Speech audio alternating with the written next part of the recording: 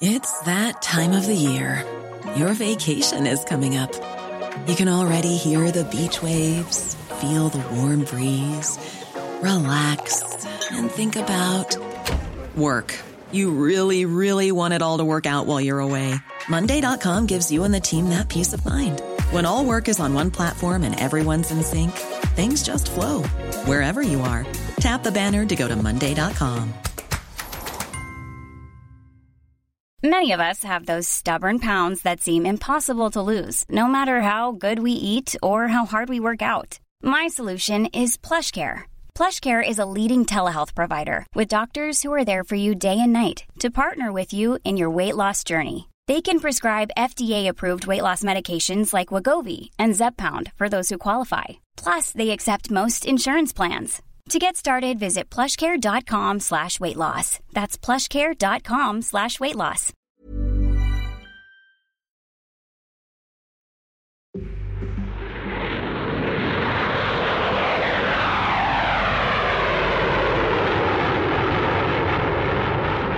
It began last week.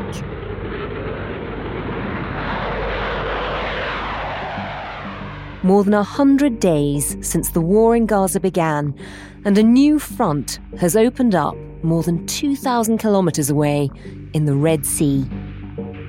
The U.S. and British military have launched strikes against targets in Yemen, areas of Yemen controlled by the Houthis. The joint military strikes were in response to nearly 2 months of attacks by the Iran-backed Houthi movement on cargo ships in the Red Sea, disrupting commercial shipping and the global economy. In a White House statement, President Biden said they were sending a clear message to the Houthi rebels who've been attacking trade ships. He says that they have endangered U.S. personnel, civilian mariners, and jeopardized trade. The Red Sea shipping route is crucial to global supply chains. Tesla has paused production at its Berlin factory. Next and IKEA have warned that the availability of some products could be affected and costs could rise. The rebels have been attacking commercial ships for almost 2 months now, disrupting global trade in response to Israel's war in Gaza. The Houthis say such attacks are in support of the Palestinians. We renew the warning to all Israeli ships or those affiliated with the Israelis that they will become legitimate targets. While there's no UN mandate for the coalition's strikes against the Houthis, the UK has called it an act of self-defense, which is legal under international law. Russia called the strikes an Anglo-Saxon perversion. I want to be clear that these were limited strikes. They were carefully targeted at launch sites for drones and ballistic missiles to degrade the Houthis' capacity to make further attacks on international shipping. I can tell the House today that our initial assessment is that all 13 planned targets were destroyed. The Houthis are undeterred. They've sworn to continue their attacks despite Western airstrikes. So what happens next? Do America and the UK have a plan B? And is the war in the Middle East about to become a much bigger international conflict? The lights are absolutely flashing red, as it were, on the global dashboard. You're listening to Stories of Our Times from The Times and The Sunday Times. I'm Manveen Rana. Today, who are the Houthis and why is the UK bombing them?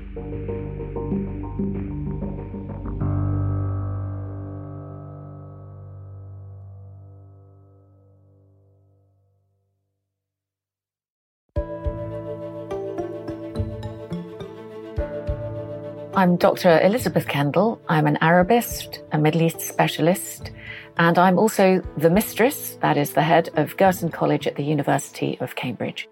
It's a great title. Elizabeth, you have been watching Yemen and the Middle East for many years. We've all become very aware of what's happening in the Red Sea at the moment. Everyone's watching it very intently. But it's actually been happening for a few months now.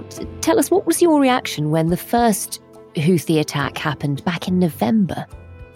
I remember very well when that first Houthi attack happened. The resort town of Eilat on the Red Sea was targeted by a drone. The IDF confirmed they shot it down.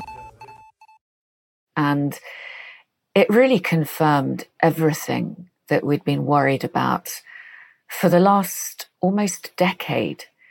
The Houthis, as early as 2014, were known to have discussed the option of taking control of the Red Sea, of this being the main way to get at the international community.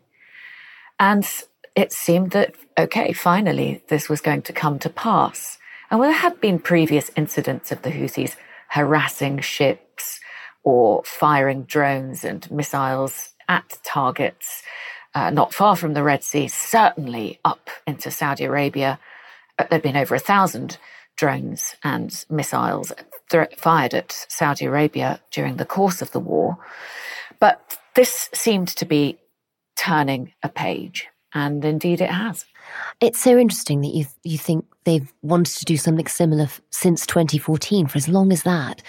You know the Houthis very well. You've been to Yemen many times. You've spent time with them. Just to give us a sense of your connection to the region, I mean, tell us about a particular meeting in 2015 when I think you were addressing 260 tribesmen. Is that right?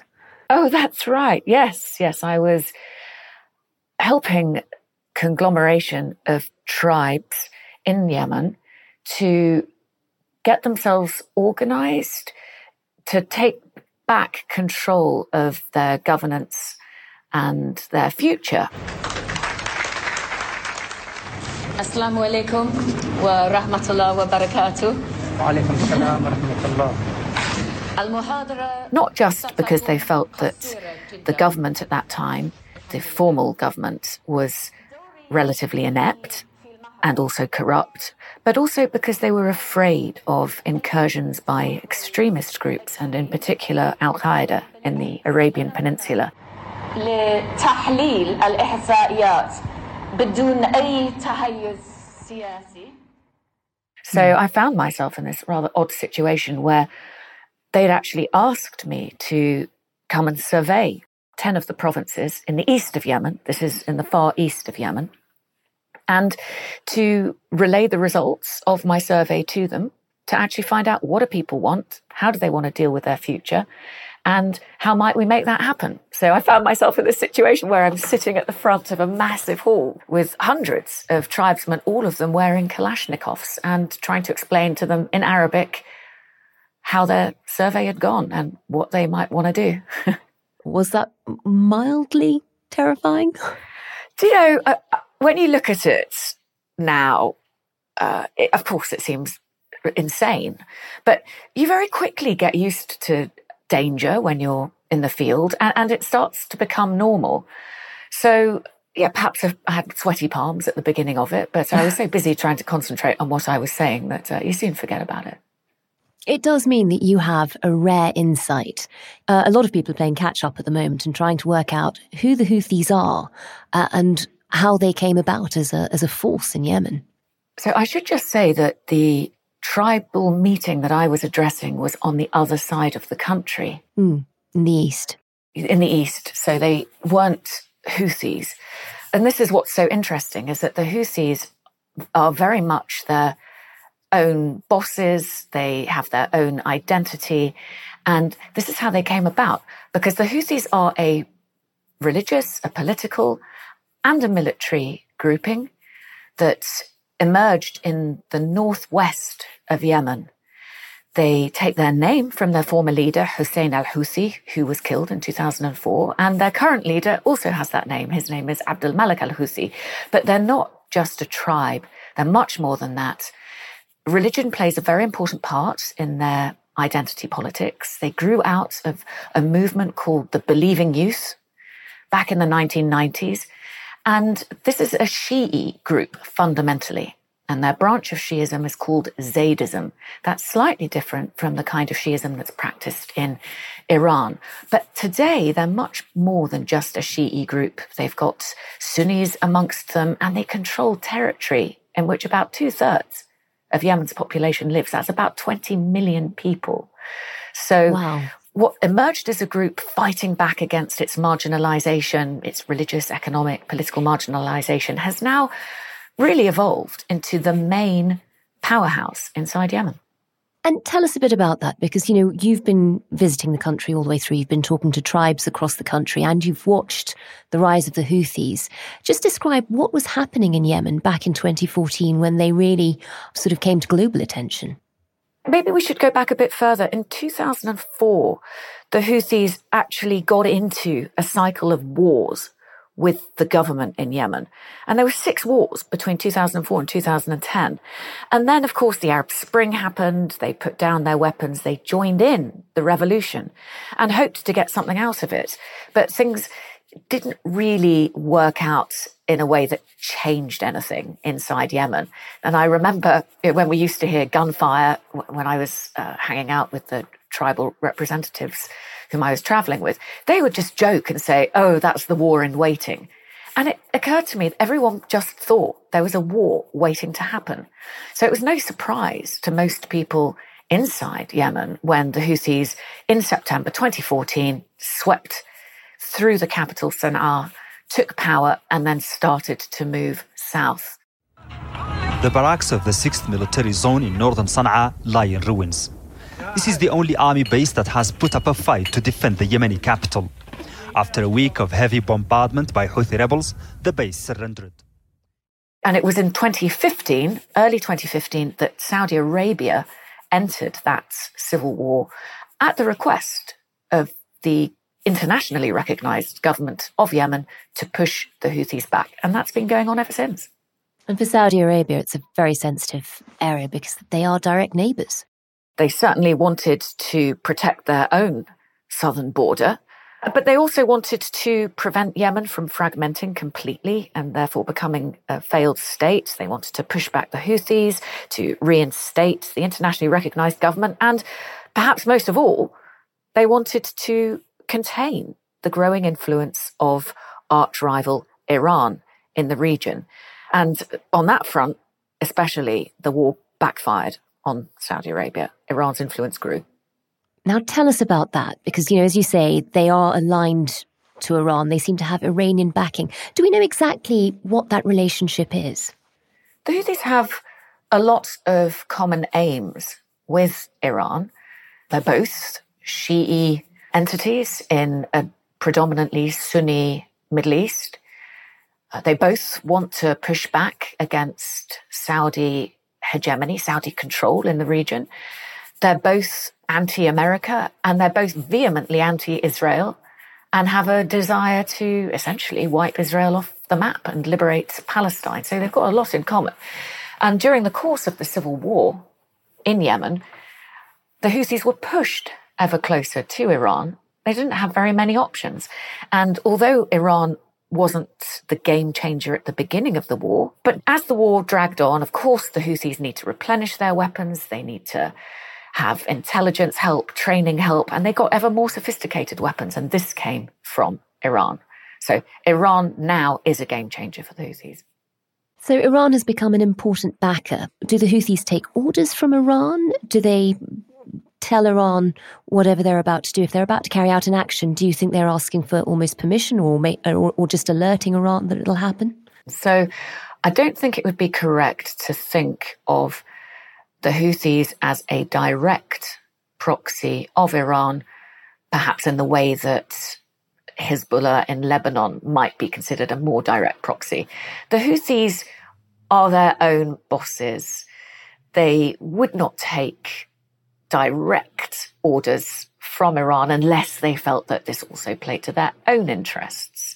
And this is almost a moot point, however, because their interests do align currently so closely with Iran. But the point here is that even if Iran wanted to rein them in or stand them down, they probably couldn't, because the Houthis have discovered that these attacks, particularly these ones in the Red Sea, have proved a very effective strategy. They've won them publicity, they've won them glory, they've won them popularity, and they've won them concessions in the ongoing talks for a Yemeni settlement in the civil war. That's interesting. So this isn't Iran pulling the strings. This is a move that the Houthis, as you say, have wanted to do since 2014. Given that it's been an ambition for so long, though, just talk us through the trigger here. Talk us through why the war in Gaza, 2,000 kilometres away for them, is such a trigger for action. You have to bear in mind that the Houthi slogan now, for at least 2 decades, has been death to America, death to Israel, a curse on the Jews, and victory to Islam. So, when we have a situation in which Israel, with the support of America and other allies, is pummeling Gaza, and images of maimed Palestinian children are crossing their TV screens every day, they feel this is a call to action and to make good on that slogan. So there are 2 elements here. One is this one that I've just described, this ideological element of genuinely being seen as the heroes, the defenders of the underdog in Palestine. And there's also a heavy dose of political opportunism at the same time. This came as a real opportunity for the Houthis because it helped them extend their popularity at a time when perhaps their base was pretty tired after 9 years of civil war, and at a time when, not just in Yemen, but more broadly in the Arab world, people were looking for someone to stand up for Palestine. This suddenly brings them massive attention and popularity. And of course, it's helped them in the UN-mediated talks to win further concessions out of Saudi Arabia as it tries to exit the Yemen war. And then finally, internationally, the Houthis are able to ensure that the rest of the world feels some kind of consequence from Israel's actions in Gaza because they're impacting global shipping. And that's important because they didn't want this conflict in Israel and Gaza to just be a faraway problem for us. They wanted to bring it home.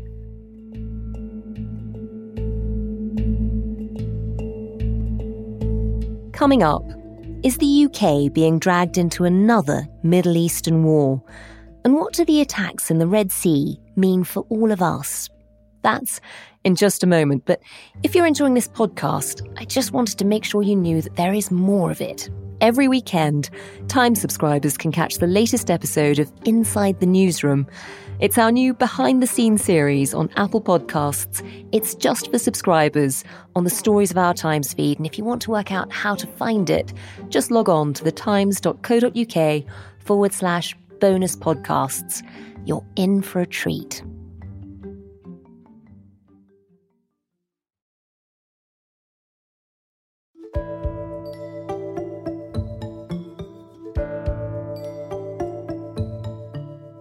So we've got the Houthis waging war in the Red Sea in order to show their anger over Gaza, but also to draw international attention to the urgency of the problem and also to raise their own profile in a way. And then in the last few days, you suddenly have America and Britain fighting back. There's been a retaliation. There have been airstrikes over Houthi targets.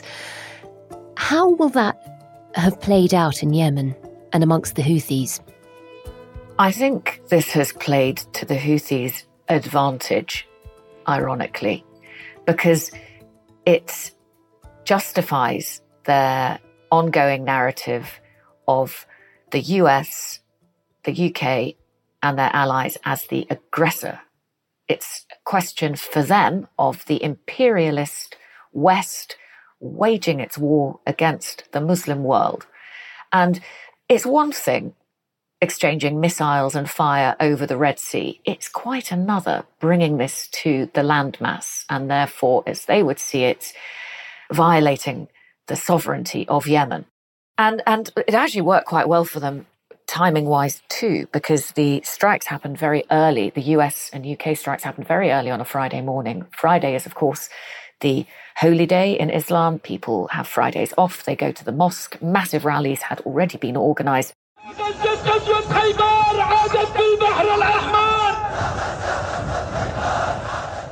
So it gave the Houthis an opportunity to milk the strikes for all they were worth by having a rally of perhaps up to 1 million, possibly even more, people in Sana'a on that Friday, where the Houthi leader was asking rhetorical questions like, who just bombed your country? And the crowd shouts, America. Who's the enemy? America. So it wasn't excellent timing on our part. And certainly we're likely to see more repercussions from it, greater retaliation, rather than having it act as a deterrent. As someone who knows the Houthis as well as you do, you've just pointed out this isn't going to be the deterrent that we were told the airstrikes would be. Have the UK and the US, have they got this policy wrong? The US and the UK are in a real dilemma. There are no easy options here. Naturally, they were running out of options. They had tried sanctions. They'd tried hampering the flow of funds to the Houthis. Diplomatic efforts were probably a non-starter because we just don't have any leverage over the Houthis. And the multinational maritime force that they had put in the Red Sea wasn't really proving enough of a threat to stop the Houthis from their aggression. So it didn't look like there were very many other options. And I guess they felt that taking out some of the launch sites would send a strong message.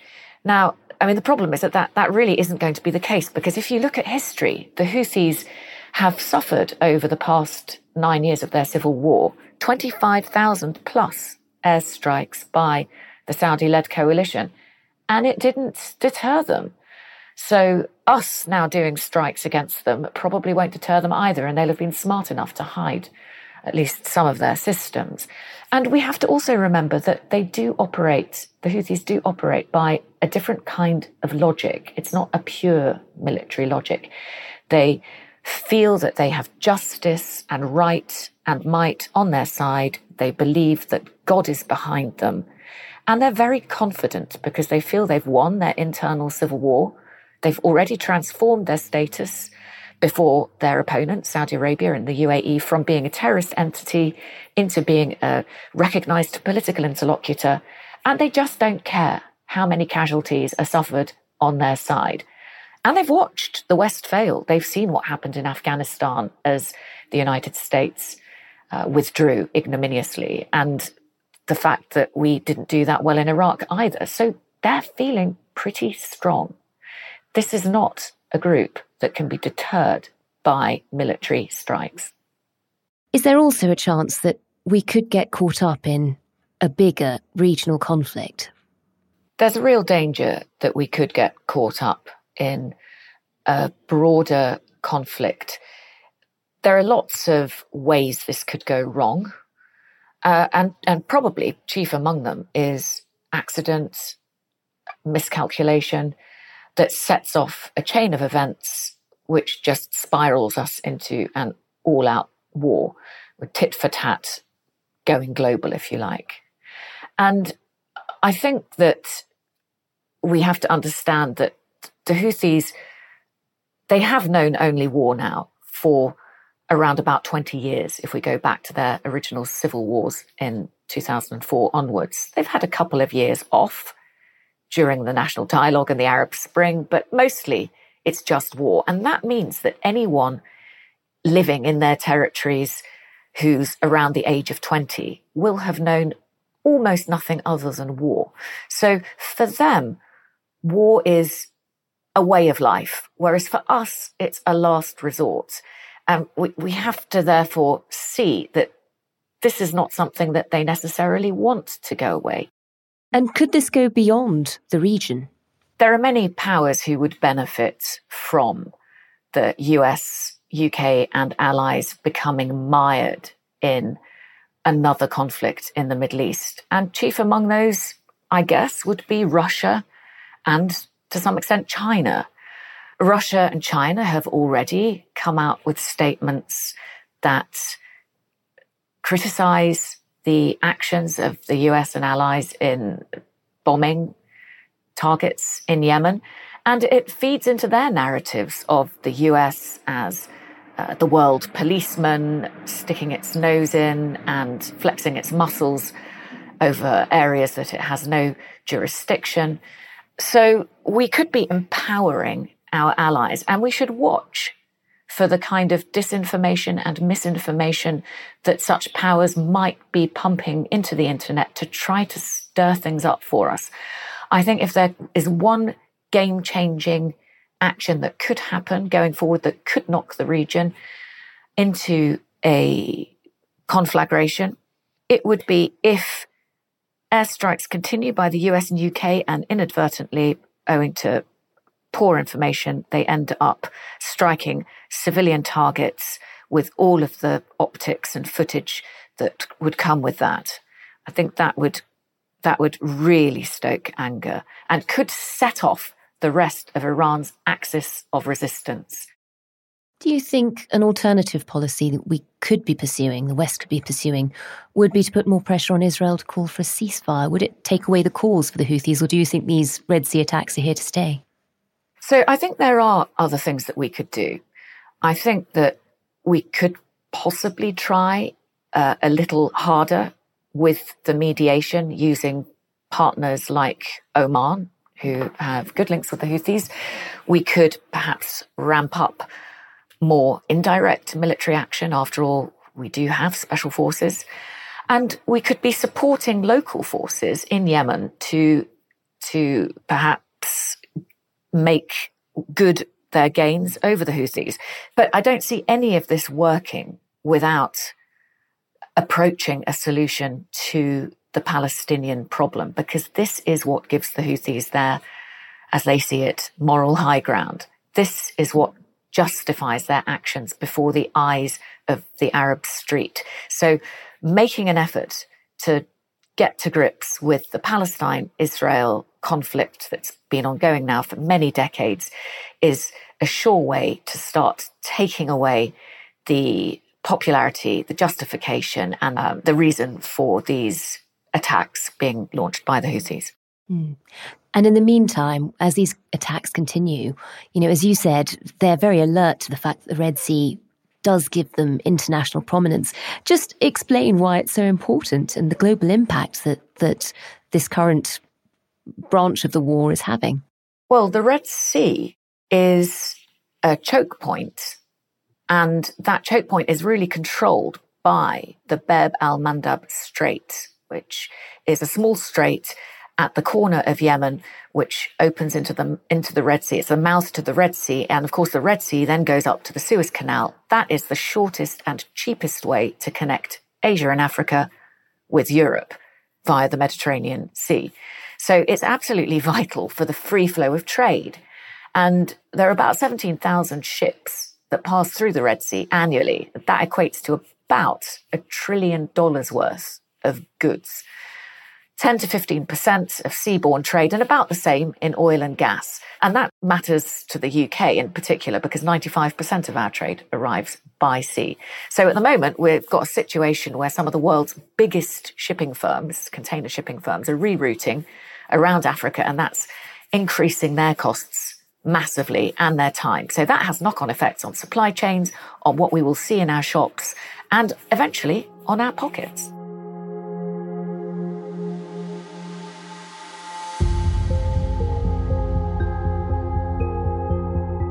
You've been listening to Stories of Our Times, a podcast brought to you thanks to the subscribers of The Times and The Sunday Times, with me, Manveen Rana, and my guest, Arabist, Middle East specialist, and the mistress of Girton College, Cambridge, Dr. Elizabeth Kendall. You can find all of The Times coverage of the situation in the Middle East online at thetimes.co.uk with a subscription. The producers today were Priyanka Deladia and Taryn Siegel. The executive producer was Fiona Leach, and sound design was by Mao Lassetto. Thanks so much for listening. If you enjoyed this episode, if you felt you learnt anything from it, then please do leave us a review wherever you get your podcasts. It'll help others to find it. Thanks for listening. We'll be back again tomorrow.